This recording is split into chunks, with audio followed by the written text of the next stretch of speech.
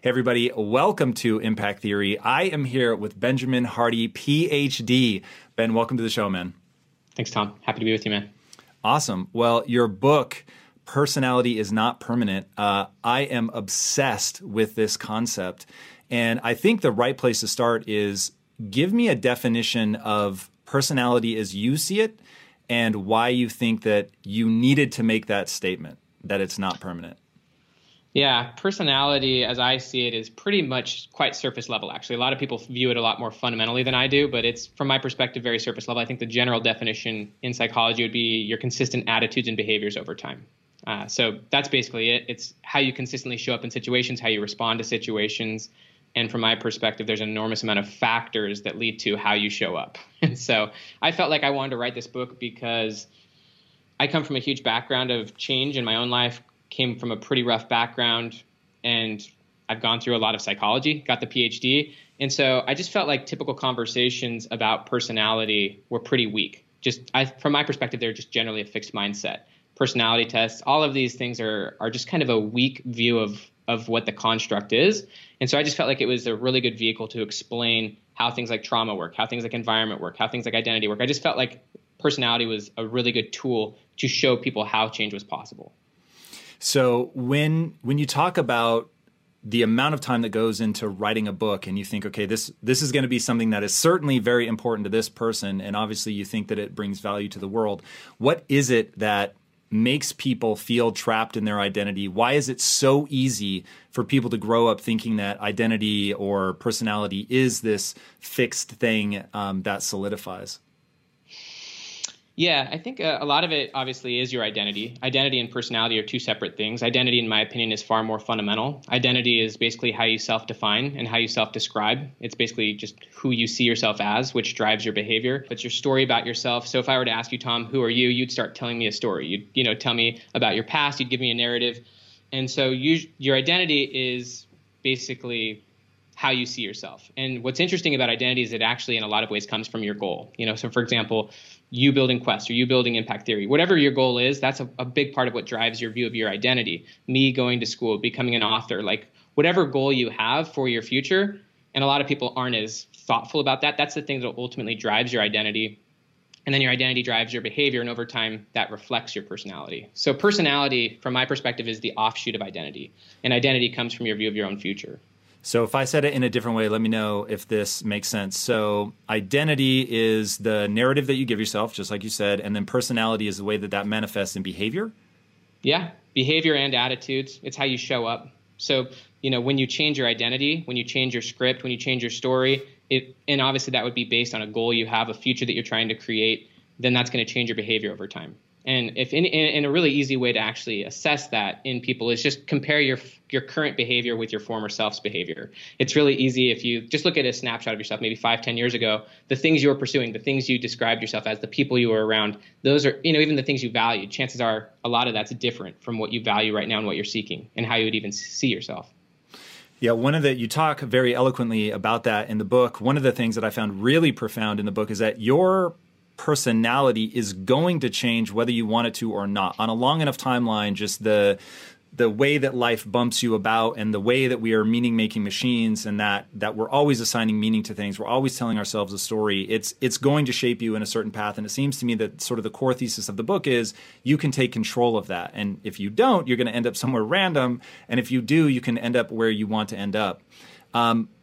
Tell us a little bit about your background. Hiding in the comment that you just made that you started out in sort of a rough way is a pretty robust story. And I think that I want to identify where you started so we can talk a little bit about like things like attachment style and ultimately I want to understand how malleable you think we are. Is it 100% we're blank slates, or is there some contending with even recognizing that it's nature and nurture, but is there some things that are sort of locked in early childhood? Yeah, I definitely don't think we're blank slates. I also don't think that potential is fixed. Just as an example, when you gain new knowledge or new relationships or new attributes, you start from a new starting point than you did before. So my potential right now is different from my potential 5 years ago because I have different knowledge, different characteristics. I'm in a new context. The world's different. So if you're comparing yourself with your former self and assuming that you have the same situation and same attributes, you're actually making a false comparison. It would be like with my foster kids, who we adopted, saying that they had the same innate potential in their former environment as they do with me and my wife. They're actually two separate contexts, two separate abilities. So that view of people is not looking at them from an atomic perspective where you're seeing them just solely as an independent attribute. Instead, it's more of a contextual relational ability, person. So my view is that people do have a lot of potential for change, but yeah, there are constraints. And we can kind of go back and forth and figure out what we both think about that. But yeah, as far as my own story, I basically, grew up in a pretty healthy, normal situation, but my parents had just a really rough divorce, which can obviously be kind of a pivot moment for a kid. I'm the oldest of three boys. And ultimately, it was just a nasty, rough divorce that just didn't turn out well for anyone. And, my father ended up becoming a drug addict. It just created a huge amount of depression for him. And it was weird because I was the oldest.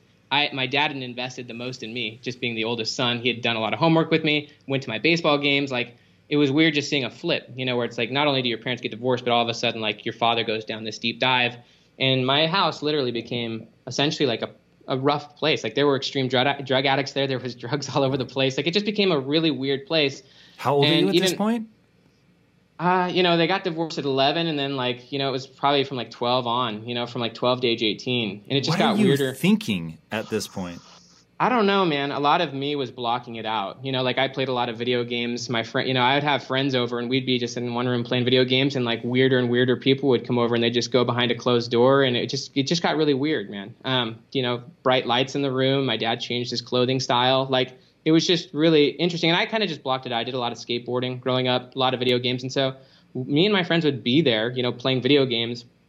And it got really weird. And I wasn't comfortable really even having the conversations, even though I had a lot of friends who had weird backgrounds as well.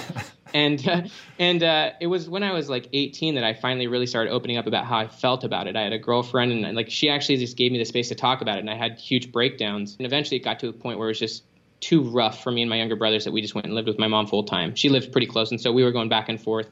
And I kind of just pushed it out, and I kind of pushed everyone out emotionally through that, and just kind of self-preservation. I will say, and I do obviously break it down a lot in the book, my dad's not the same guy. I ultimately left on a church mission when I was 20 years old, left for a few years, and right before I left on that experience, I rekindled my relationship with my dad, and we went and had lunch together.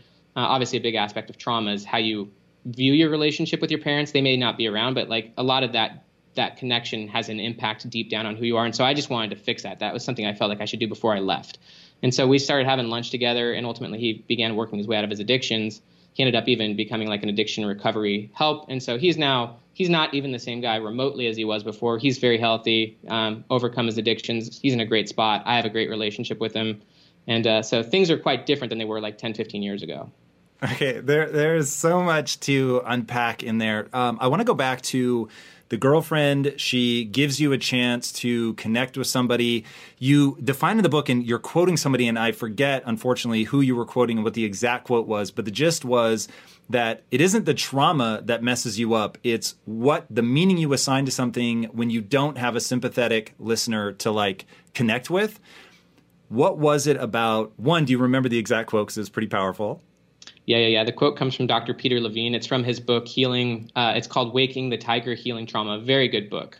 So Peter Levine, and the quote is, trauma isn't what happens to you. It's what you hold inside in the absence of an empathetic witness.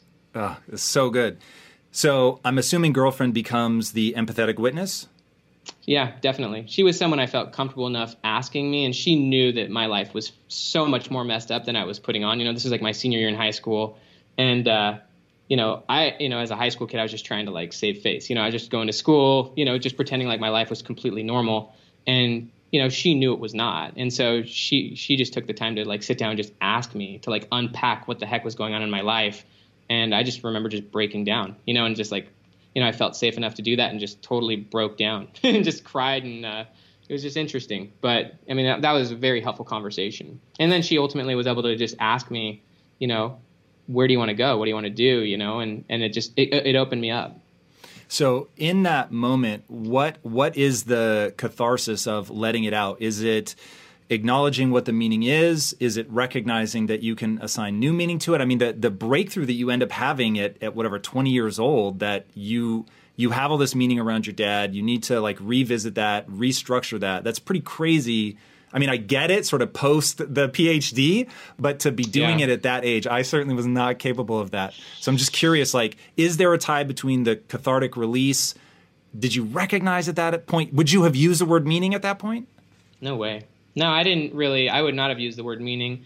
I do think what I wanted from that conversation was that I wanted to help my dad. I think up to that point, I was mad at him. You know, the meaning that I'd given to it, even though I wouldn't have used those words, is that I'd kind of given up on him. He used to be my hero. And at that point, I just thought it's a lost cause. Like, my life sucks. Like, I'm just going to move on from that. And then I don't know what that means for my future. But I think that conversation kind of cracked the egg, I guess, a little bit and just opened me up that, you know, I actually want to fix my life a little bit. And I'm the oldest, and I don't really know how to do that. But part of that is redeveloping a relationship with my dad, seeing if there's anything I can do. And obviously that's what he had wanted. He had tried on multiple occasions. I remember him coming to my mom's apartment, knocking on the door and just saying, will you guys talk to me? And we just like shut him out. We're just like, go away. Like, you're not in our life anymore. And he had tried that so many times. And so, you know, I think that just led me to wanting to fix things a little bit, or wanting to do what I could. Maybe me becoming a little bit more compassionate towards his situation. I don't know all the full breakdown and the full psychology of it, of my 18-year-old self, but I knew that at that point I started to wanted to make change. And so when you decide you want to make change in your life, I assume you quickly identify that there's something in the relationship with dad that needs to be addressed. Now looking back on it with the sort of psychological understanding of trauma, how trauma shapes us, how you talk about in the book how we can actually, quote unquote, change our past, which is one of the more fascinating concepts in the book. So looking back now with your knowledge and understanding now, what were you doing there that ended up being healing? And was it healing for just you? Did it help your dad? Yeah, it definitely helped my dad. I mean, he was, you know, in large part defined by his failure as a father, you know, and so he was down in the dumps, you know, and so the fact that I was reaching out to him, asking for his advice, you know, just the fact that I was reaching out to him, I think gave him more impetus to like really rethink his life, start getting help. And so it was huge for him. And also I was genuinely like, you know, seeking his advice. I was trying to make life decisions, thinking about what I should do and where I should go. And he was, you know, ultimately giving me advice. And as a father, I think that's what he wanted to do, was he wanted to like weigh in on my future and stuff like that. So it was, you know, it was big, but I think a big part of it is that where I was at, and I think that this has a lot to do with trauma and also identity, is I had kind of given up on my future. I think that trauma is pretty misunderstood. Most people think that trauma is just so focused on the past. In my opinion, it's what actually trauma does to your future. Because from my perspective, your view of your own future is the greatest determinant in who you are. You know, your view of your future is what impacts you, but a lot of the research on trauma shows that it shatters your imagination towards your future and your hope in that future.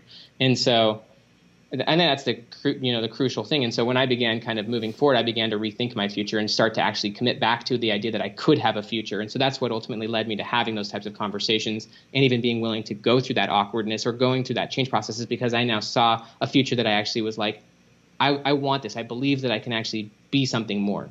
And so that led to ultimately more positive behaviors. So trauma is an idea that runs pretty effectively through the book. You deal with what I consider one of the most, like if you were to say, hey, design the perfect event to destroy an adult human being, I would say the death of your child that you blame yourself for. And in the book, you give one such case. Dude, it like really was a gut punch for me, just as a guy reading it. I can only imagine. So talk to me about trauma and how we integrate it. I don't remember you using that word in the book, but like, what do you do with trauma? Like, how do people really move beyond that? Yeah. So that story is crazy. The story of Melissa Hull. She's someone who my mom introduced me to. She's just an amazing woman. Her son died under her care. You know, she was supposed to be watching her son, and he was out playing and fell into a canal and died. And ultimately she blamed herself for that for years. And it was through an empathetic witness that she was able to begin to, you know, reassign the meaning. Ultimately, she had gotten all sorts of condolence letters. And, you know, someone had told her that something similar had happened. You know, she got all sorts of letters. And the night she was going to kill herself, she read this letter. She had a stack of condolence letters, and she read this one from a lady who had a similar situation. This lady, I think named Teresa, who she never actually was able to get back in contact with, but tried many times. This lady named Teresa who wrote her letter, she was with her 6-year-old daughter, went inside for a little bit to like grab the phone or something, came back out, and her daughter had gotten hit by a car and died during the 2 minutes she was inside. And so what Teresa had sent to Melissa in the letter was that, look, like, you're not a bad parent. Like, you didn't try to make this happen. This was a freak accident. Teresa was able to say some things in that letter that helped Melissa to actually like have hope again. And it really was that breakdown similar to, I think, what I had, where it was just like, I think you blame yourself a lot for something, or you just lose hope in something that you initially wanted. And so that leads you to just kind of losing hope. And I think what you need is some form of like a shred of hope. And I think that that's what she got. And so I think that, she was kind of giving up on herself. I was kind of giving up on myself. But I think you kind of have to, in the case of her and even me, a lot of it was just that an external party came and just like actually like saved space or just tried something. But I think for someone who more practically is in a dark place and just wants to get out, I think actually seeking help. It could be a friend, it could be a therapist, it could be an old high school coach, it could be an old church leader, whatever it is. I think if you just go up and just talk to someone and just literally open up and just be flat out honest. I think that in general, complete honesty and transparency, there's a concept in Alcoholics Anonymous that you're as sick as your secrets. That has a lot to do with trauma, is just burying things, holding things in. And so I think from like a human growth perspective, the moment you just begin opening up about where you're at, how you're feeling, it's kind of like writing things in a journal. Once you have it out, you can actually start to look at it from a different perspective, and then you can start reshaping the meaning of it. And maybe you can even get the help of smart people to help you start rethinking it and maybe looking at it from a more of a hopeful perspective, that you're not a bad person, you're not a loser, that these are crazy things that happen, but you can do something different about it. You can look at it differently, and ultimately your life still has purpose and meaning, and you can still do something with it. All right, so I would say be aggressive about seeking that, Yeah, I think that is sage advice, my friend. And all too often, people are trying to handle it sort of casually instead of, like you said, being aggressive, going and getting sort of structured help, somebody that is trained to provide that help. I want to talk about the hope and reframing. So you talked about giving up on yourself. When you say giving up on yourself, do you mean that you have lost the ability to believe that you can change, or that your situation will be different? I think giving up on myself just meant giving up on the idea that I could have the life I wanted. I'd given up on my future, essentially. It wasn't so much I didn't even really think about my idea that I could change. Like, that wasn't really how I was thinking about it. I had just given up on my idea that my future was going to be any good, or that maybe my hopes or expectations were possible. I just kind of assigned my future as, I don't really know what's going to happen anymore, but it's going to suck. So I think it's just giving up on your idea of the future. It's not so much, and if you've given up on your idea of the future, you probably don't think you can change as a person, because your view of your future, I think, determines how much you believe you can change. And so I think it's mostly just giving up on your idea of the future. All right. So then I think we have to address now the concept in the book about your past does not define your future, which I would say most people feel pretty comfortable with the idea that your past does define your future, or certainly is the best indicator of your future. Why is that not true? And does that tie into this notion of being able to reframe your past? Oh, absolutely. Yeah, I would say the past doesn't define the future for two reasons. One is because the past, from your perspective, at least from a psychology perspective, is just a meaning. Memory is always changing. It's always flexible. And so the version of your past that you have right now is probably different from the version of the past you had 3 or 4 years ago, even thinking about the same events. And so the past is really just a story. It's just a meaning. Yeah, there were objective events that occurred, but you have no ability to actually know what those objective events were, because from a psychology perspective, is all we can see is through our perspective, is all we can see is through our subjective lens. And so when you look, anytime you learn something new, you read a book, you have a new experience, that probably informs your view of everything else. It's like you change a part, you change the whole. And so kind of breaking memory down in a really simple way, your memory is always constructed in the present. Who I am right now, I think about myself as an 11-year-old boy with my parents getting divorced and my father becoming a drug addict. My view of that and the meaning I assign to it, and even all of the context around those memories, is completely painted by where I'm at right now as a person. The fact that I have a great relationship with my dad, the fact that I have all this knowledge in psychology, I've got 5 kids, like all of that reshapes how I look at and interpret my past. One challenge that people have is they're not actively approaching their past as a flexible entity. And so they tend to kind of relay the same story over and over, which doesn't necessarily help. But so one reason why the past is flexible is because it's simply just a meaning. It's a story, and your memory is always changing anyways. And your memory is always constructed in the present. So Brent Slife, he's one of my favorite psychologists. He wrote a book called Time and Psychological Explanation. Freaking deep dive. You would actually love it because I know you like diving deep into like thick stuff. But he basically says that, a lot of people think that the past is causing the present, but the reality from a memory perspective is that the present is causing the meaning of the past. Wherever you're at in the present, that's what's determining how you view your past. And so if you learn, if you grow, if you, have achievements, if you just develop healthy relationships, it will alter the meaning in the view you have towards your past. And that's something you should seek. In my opinion, if you're still viewing the past and former relationships and former experiences the same way you did 4 or 5 years ago, that says more about who you are right now than it says about your past. It says that you're not learning, you're not gaining perspective, you're not seeking greater context, you're not asking hard questions. And so for me, as an example, I had to go and ask my dad, tell me all about your perspective of when you were a drug addict and when me and my brothers left you. Like, tell me what that was like. Tell me why you went and had those experiences. Tell me why you had made those decisions. Tell me what it felt like coming to mom's house and us slamming the door on your face.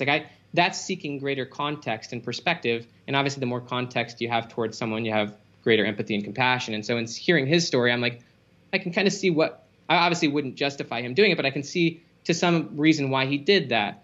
So that's one reason why the past is flexible, and we can obviously go into the mechanics of how to do that. But the second reason is because the past isn't what ultimately drives you. It is your future, and that's really where the psychology is going. That's what – Your vision of the future?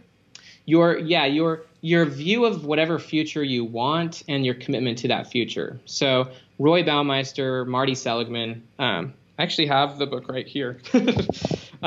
This is a brand new textbook that just came out by Roy Baumeister, Marty Seligman, etc. And, these are some of the most prominent psychologists of the last 50 years. This book's called Homo Prospectus, and it's based on a concept called prospection.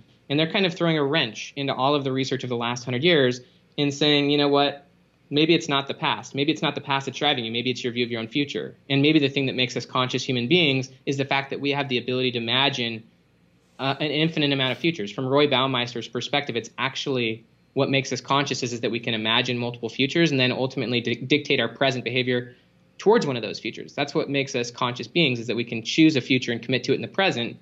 And so another reason, in my opinion, why the past doesn't drive the present or the future is because, in my opinion now, it's actually that the future is the thing driving the present more than anything else.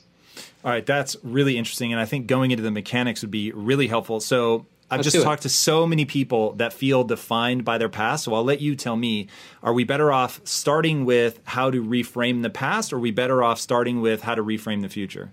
I think that ultimately you've got to do both. And I think that you've got to do both at multiple stages. And so, as for someone like myself who's just on a growth trajectory, seeking growth, I kind of am just doing both together. Probably going to the past might be a good place to start for people, in the beginning. And honestly, it's a good place to start at any time. One thing you talk about in the book was a story of a woman who had a difficult past, and as part of reconciling with that or integrating it, reframing it, whatever the right word is, was she would revisit this difficult time in moods of sort of jubilation. So if things were going well and she felt confident and, let's say she was around friends and she felt secure and understood, she would then retell that story, revisit that. And I thought there was something really interesting about using the neurochemistry that you're in to repaint the emotional feeling that you have in the past. And, from what I know about memory, and you probably know a lot more, but you reach in, you pull it out, you have it in working memory now. You can think about it, talk about it, recant it.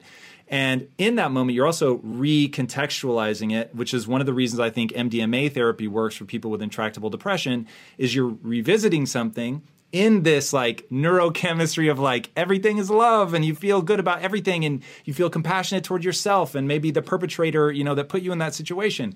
And then when you put that memory back, it now has that new patina of that feeling on it. Yeah, that story was actually my wife. Oh, really?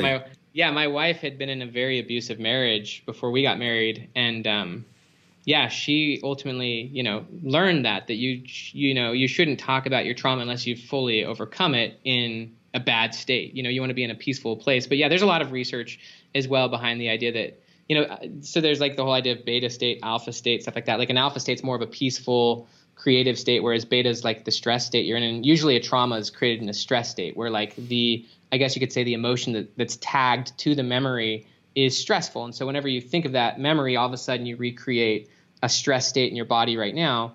And so, yeah, I think a part of that's when you're in a more of a peaceful environment or having a good experience and you're in a safe spot where you can feel like you can talk about that, then you can integrate aspects of your current context into your former memory, which is like, you've got now the new people. If you're in a great environment and you're talking to people, they then become an aspect of that memory because now you've talked to it through them. You've now ultimately reassigned the meaning, and now you've kind of retagged the emotion to it as maybe more of an alpha or of a peaceful emotion. Yeah, that to me is super interesting, and just the concept of taking control of this whole process. So, okay, we now are beginning to understand how we go back and recontextualize the past. Now, how do we begin to allow ourselves to, begin to think about a beautiful future? Thinking about Melissa, whose son drowned. I have to imagine there's some part of her that's like, you don't deserve to be happy. And so how do we begin to break out of that and build this vision for the future? Yeah, well, in her case, she had a big reason to commit to her future. So she actually that night, the night that she almost died, the night that she read the letter, she had another son who was younger, and she ultimately created a purpose for herself. Viktor Frankl in Man's Search for Meaning, he talks a lot about how it's not necessarily your conditions, but it's your view of your future and a sense of purpose that determines your happiness or your ability in the present. And so for her, she ultimately created a sense of purpose for herself in the moment. She wrote herself a letter, or she wrote her son a letter, her 2-year-old son a letter for 10 years into the future, and she just poured her heart out in that letter, which I think is probably cathartic and very inspiring. But she just said, look, your brother Devin died. I'm really sorry that this happened. I'm sorry you have to grow up without a brother. But I'm freaking committed to being the best mother I can for you. And in 10 years from now, I'm going to present you this letter, and I promise you I'm going to fulfill this promise. And that in 10 years from now, when we're talking, and you're 12 and you can comprehend this a little bit better, I will have fulfilled that promise. And I want to just thank you for giving my life purpose. Thank you for giving me a reason for showing up. And so I think that, for her, she made a pretty powerful pronouncement towards her future self and towards her son, and she ultimately assigned a deep level of meaning and then made a promise to herself and to her son, and then she fulfilled on that promise. And so that's what she did. I'm sure that she had plenty of ups and downs along the way, but she committed to a future self, and to her son, and she had a deep reason for doing it. And so I think that that's what started her towards moving forward. So how do people pick a future that is exciting, that is going to be something that is, if the Homo prospectus is right and the very thing that drives us, defines us, is that vision for the future, how do people begin to craft a vision that is wise in the sense that it will create the present that they can actually enjoy? Yeah. So there's a quote from Dan Sullivan, one of my good buddies, and he says that the only way to make your present better is by making your future bigger, which is essentially a statement of perspection. But I think that one thing that's really important to realize is that your view of your own future is determined by your current level of awareness and understanding.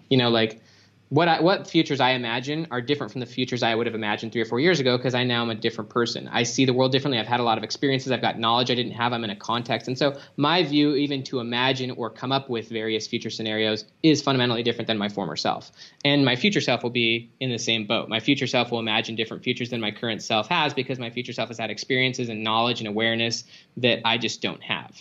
But I think, based on where you're currently at as a person, what do you value most? What is a future worth having? What are things that you value that would ultimately be worth spending your time on? A big aspect of that is just thinking about your future identity, your future self. I think that that's generally the place to start, is who do you want to be? What do you want your circumstances to be? What do you want to be doing? What do you value? Where do you want to be in the future? I think just imagining where you want to be, who you want to be, and what you want to be doing that's hopefully valuable, that's worth working towards or worth creating. I think that that's the first step, is ultimately thinking about your future self, the person you want to be, the situation you want to have, and ultimately what you want to be doing that you can't do at this present moment for one reason or another. And so I know you talk a lot about journaling in the book. Journaling is something that's been transformational for me. is that one of the sort of mechanistic things that you recommend that people do? And I know you have prompts that you use yourself. Jordan Peterson talks about the whole notion of future authoring, writing that script out. Do you have guidance for people that are embarking on that? I think that journaling is a really great place to start. I don't necessarily have like an extreme, structure. I mostly just write about what I want. But I think thinking about different time horizons is good. Like, I look at, obviously different layers of my future self. I have a future self in my 80s that's obviously influencing what I do right now, leading me to certain decisions and thoughts, but also like, where do I want to be in 3 to 5 years? And so I think thinking about what's your next step? Like what's the thing you want most right now? So like if you're someone who's single that really wants to be married, like, well, what is the ultimate thing you want right now that would reflect your future self at a much higher level than you're at right now? So like for me, as an example, when I was in undergrad and I was studying psychology, like my next level future self was me as a PhD student really diving into psychology. Once I got there, like I really, really wanted to be a professional author. And so like I think from a more practical standpoint, like what is the next level future self that like really excites you? Like what's, it could be getting married, or it could be starting that business or having your business be successful, or it could be getting that book deal. Could be being in elite shape so that you're doing like those Ironmans, whatever it is you want. Like what is that next version of you that's the thing that you really, really want? And then ultimately you can create a process to getting to there. But I think just thinking about what's you at that next step, which is obviously maybe a quantum leap or a next level up of your current self and what you really want. All right, let's talk about the gap and the growth, the focus on one or the other, because when I think about somebody trying to put themselves through this journey, people are going to run into, well, I don't believe that about myself. And you made a comment really early about your foster kids that you've now adopted, and that what was fundamentally possible for them when they were in a bad situation is very different than what's possible for them now, which is really interesting. But how do you get people to believe, when they're in the bad situation, how do you get them to believe that no, as you go, what you're capable of will continue to grow and expand, and every time you add a new piece of information, a new bit of knowledge, a new bit of confidence, then like what's capable next gets bigger and bigger and bigger and bigger. But in that beginning phase, how do they allow themselves to build a future that they're excited about? Is it just like baby steps along the way, or do we really aim big and just buy into the process? What does that look like? Yeah, super interesting question. So just for like the theory behind it, the concept is called the self-expansion model. There's a lot of cool research on the self-expansion model, but basically the idea is that as human beings, we don't have innate potential or innate efficacy. Our efficacy, which is basically our confidence or our ability to produce results, is not innate, but it's contextual, and it's based on the resources you have towards your goals. So as an example, like my foster kids, when they were in a situation, not only did they not imagine they imagined futures. It was probably them sitting and watching TV. You know what I mean? Because that's all they did. But they also didn't have very many resources to dictate towards any goals. And so when you create a new environment, or when you even read a new book and get new knowledge, or when you have a new relationship, you now have new resources to put towards your goals. And so that's how you expand as a person, is by being able to imagine bigger futures and then having the resources to put towards those. But, to answer your question as far as like, if someone's in a rough situation and how do they even get themselves out, I do like the gap and the gain perspective that you provided. I'm just quoting your book. I don't want any credit for this. This is your magic. I love the concept, and so I'll tell the truth. I stole that idea as well from Dan Sullivan. Dan Sullivan is he's the coach who has all these really cool ideas that I learned. But the gap and the gain is basically an idea that if you're always measuring yourself against your ideal, you're always going to feel this gap between you and where whatever your ideal is, and that's going to make you feel unhappy. Whereas if you measure yourself against your former self, where you were before, you'll see progress. There's a quote from Ernest Hemingway. And Ernest Hemingway, the author, the novelist, said that nobility is not about being superior to your fellow man. True nobility is about being superior to your former self. So as an example, I have some really good friends of mine. They're in like their 40s. They've got, some kids and stuff, and they've had serious financial issues during COVID, where he's like lost his job. She's gone through like this identity crisis, and they're kind of freaked out because they've got kids and they're like, what the heck do we do? And I just asked them, look at where you were like 3 or 4 months ago. Like, have you made any progress in the last 4 months towards getting yourself into a better financial situation? Is your relationship with each other better? Like, where are you at versus where you were 4 months ago? And they're like, oh yeah, we're in a much better situation. Like, we've made big progress, and that's reflecting on the gain of where you were versus where you're at right now, and that gives you a little sense of confidence and movement. So I think I think it's a good practice wherever you're at, whether you've made big success or whether you're small, is to actually like look at the progress that you've actually made. And I think that really helps you to feel like it actually increases your hope. So it's looking at the good, focusing on the good, and saying, what can you do now because of that? Yeah, that concept I think is really important for people to understand that, look, it's probably pretty difficult when you're in real dire straits to believe just how big your future can be, that you could be capable of those things. But that notion that like getting better expands how far you can go, expands how far you can go, expands how far you can go. And that to me is pretty intriguing. Now, one thing that I find interesting to you, and the only time you mention it in the book anyway, is almost a disparaging remark. But I think that this may tie into some of what has made you so successful, which is that you used to skateboard. Now, I don't know if you took it very seriously, but as somebody who dabbled in skateboarding and did not take it very seriously because I was so afraid of pain, which is something that you will absolutely have to deal with when you're skateboarding, is that ability to believe in your future, that you can get better, that just because doing the trick now, hurts and the skateboard is whacking you in the shin, or you're rolling your ankle, or, you're tagging yourself in even more delicate places. Skateboarders have to have this willingness to suffer through that pain to get to something great. And I wonder, one, was that how you approach skateboarding? And then two, what lessons can we learn about pushing through adversity to get where we really want? Because imagining a wonderful future is not the same as having the tenacity to execute against it. Yeah, I love the question. I loved skateboarding still. The reason I like skateboarding is, one is you can imagine it. You can also see it. If you're at a skate park, you can model. You can, obviously that's a big aspect of psychology, is what we call selective attention. So like whatever you're focusing on intensely, like that's what you're kind of becoming as. And so you can watch really good skateboarders. As far as like the dealing with pain and the pain tolerance, I think that I had developed an extreme level of that through all that I'd gone through with my family. And so like skateboarding didn't seem that risky because like my home situation was obviously very risky. How I would frame that now is, rather than like being able to deal with pain, which obviously you deal with a lot of that in skateboarding or snowboarding or anything, is I now view it more from like an emotional flexibility or psychological flexibility standpoint. So like the physical pain of learning is not as intense usually as like the psychological pain of letting go of former beliefs, or, actually like going through a growth process. So like there's a lot of research on deliberate practice, and the idea of, first off, you have to have a view of your future self, but then second off, you have to go through the process of learning, which can be quite difficult. And in my opinion, that process is mostly about emotional flexibility, or what psychologists call psychological flexibility, which is trying things that you've never done before outside your comfort zone, failing, and getting more and more comfortable with uncertainty. So if you're trying a new trick, as an example, on a skateboard, you've never kick flipped off like a 5-stair. There's some like, you know what I mean? No, like I have not. Yeah, but you're trying something new, and so like part of facing that emotional resistance is like, yeah, I've never done this before, and kind of sitting with the emotions, you know what I mean? And then becoming more and more comfortable outside of situations of certainty. I think that it's so fascinating to learn, obviously, about the brain and about how the brain is ultimately a prediction machine, and that the reason we formulate memories is just so that we can actively predict our future.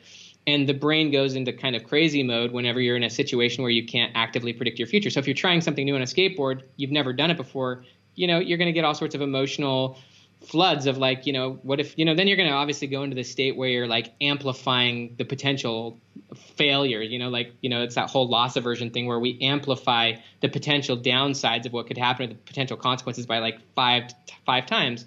And so I think it's just learning to handle that, learning to realize that it's not going to all fall apart, and ultimately becoming comfortable with the uncertainty of the outcome. If I try this trick, I don't know what's going to happen, but I'll be okay. And so I think it's mostly about I think pain tolerance is good, but I think mostly it's about becoming flexible to uncertainty, flexible to your emotions, and ultimately watching yourself do things that you've never done before over and over again. And that's how you build confidence. That's how you build that identity capital, is becoming okay with, I don't know what's going to happen here, but I'm going to try it anyways. And it probably won't be as bad as I think it's going to be.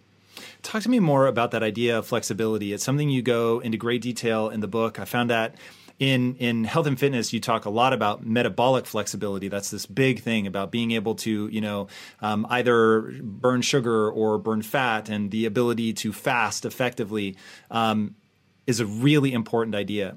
And when we get into cognitive or psychological flexibility, what is that, and how do we cultivate it? Yeah, ton of research on it nowadays. It's based on a form of therapy called acceptance and commitment therapy, or ACT.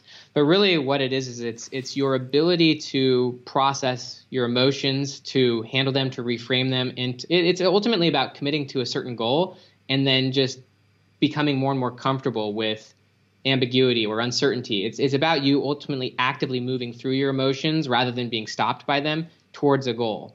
Can you define commitment as you talk about it in the book? I think it will recontextualize what you're saying right now for people, because it carries a lot of weight in the book. Yeah, commitment, goal commitment is just whatever it's committing to an outcome, So as human beings, and especially for me as an author, like I hear a lot of people who say you should ignore the outcome and just focus on the process. But like from a psychological standpoint, that's really bad for motivation, and it's just not how humans work. So like there's a concept in philosophy that I love called teleology, and teleology is basically based on the idea that every action we do as a human being is to produce an outcome. Like everything we do is goal driven. Me going to the bathroom is to create an outcome. Me going to the grocery store is to create an outcome. Me going home to be with my kids is to create an outcome. And so the more you just own the outcomes that you want and commit to whatever outcome you want, then you're, first off, it's really good for your identity, because then you can actually say, this is who I am, this is what I want, without pretending like you want something else. It actually creates transparency. But commitment also just, what I like, and this comes from the book, The 15 Commitments of Conscious Leadership, but commitment is basically whatever results you're getting right now. I think that's pretty freaking humbling, like whatever your circumstances are, that's what you're committed to. And if you really want something different, then you're going to actually have to fundamentally change what you're doing and who you are to have that. And so I think commitment is kind of the jumping point from courage. However committed you are to something, that's how courageous you could be. And however courageous you can be, that's what ultimately leads you to developing flexibility, developing competencies, trying things you've never done. And that's how confidence is built. And so I think commitment to a specific outcome is the starting point. I've heard you use a story to illustrate the difference between wanting something and being committed to it. And it was the guy that gets stuck in the snow. And I would love to have you tell that story, and especially in the context of your own life, within a single 12-month period going from 0 children to 5 children, which is a pretty extraordinary leap. If you can walk us through that, I think it illustrates what you're talking about with commitment and how it can affect your ability to get to an outcome. Yeah. So this is a really interesting story I'd heard from he was an organizational behavioral professor named David Bednar. And basically he told the story of a young man who bought a pickup truck, and he wanted to prove to his wife, that it was a worthy investment. So he went up and he was going to go up to the mountains and ultimately get firewood to bring back, and they were going to have an amazing fire and stuff like that. He was up in the mountains. It was really snowy. He got stuck in the snow, was trying to peel out and stuff like that. Ultimately was stuck in the situation and was just going to sit there and wait for someone to come by and pull him out, essentially. And people weren't coming, so he got out and he just ultimately started cutting firewood, threw it all into the back of the truck, and hours went by. The truck was completely filled with firewood. It was getting dark, getting cold. I think that this story occurred like in the 70s, and so this was like before cell phones and stuff like that. And so he was just out there in the mountains. It was getting dark, and so he got in his car, turned it on, and tried to pull out. And to his utter surprise, because of the weight of the wood, he was able to get traction and pull himself out. And so Bednar's explanation is that he needed that load. He needed the weight to ultimately give him the traction to move forward. And without that weight, he didn't have traction. He was spinning out. And so I've kind of used that analogy for myself. Like basically when I got home from like that mission experience, that was in 2010. I was 22 years old. I, at that point, had already decided in my mind that I wanted to be a writer, but I didn't actually know what that meant. And so, 5 years went by. A lot of time went by, and I didn't really take that much action on my future self. And once we became foster parents, when I was at Clemson doing my PhD, all of a sudden I felt this huge weight of responsibility on me. Like now all of a sudden we had these 3 kids, and I knew that my time was going to zip by. And so all of a sudden I felt this extreme pressure in a good way. It's that whole pressure can either make a diamond or bust a pipe, but I felt this extreme pressure that I needed to get moving because time was going to zip by. And I also felt the pressure of like, I need to now like provide for these kids. And I was a graduate student making literally $13,000 a year, like as a research assistant, making no money and frustrated. And I'm like, I got to get moving. And I think there's a lot of really good ideas behind this. Like Will Durant, he's got one of my favorite quotes. He said that the ability of the average person could be doubled if their situation demanded it. And there's a lot of like philosophy behind the idea that it's not really, it's demand that creates like resources, and so I felt demanded to do it. And so I just freaking stepped up and moved forward. And actually in psychology, they call that the Pygmalion effect, just that you're either rising or falling to the demands of your situation. And so I felt that pressure, and I want that. I actually seek to put that pressure on myself as a forcing function. I put myself in situations where I feel like I have to rise up. It kind of purges out my loss of ambition, or it purges out my own failings. The situation requires it. And so I think that that's what happened for me when I had the foster kids. Yeah, I love that. And so now I've actually not heard of acceptance and commitment therapy, but now that we've got that framework around the intensity with which you mean commit, what is acceptance and commitment therapy? Yeah, and sadly, I'm not like the world's expert on that, but really it's about committing to a goal and then just accepting the emotions that you experience along the way, accepting the failures along the way, accepting that there will be, ups and downs, and ultimately moving forward despite that, getting the help you need despite that, reframing despite that. Like rather than just feeling the pain and being shut down by it, you're committed to the outcome, and you accept that you're going to face a lot of crap through that and that you can get through it. And I think that that's how you become flexible. And so to me, that's why I think commitment is a statement of what is. Whatever you're committed to, that's what you get. And so if you commit to a certain future and you just accept along the way that you're going to have a lot of ups and downs emotions, then you can move through it. And you can get the help you need to get through it. And that's how you ultimately become flexible as a person. Word. Dude, this was amazing. Tell people where they can find you, where they can get your book.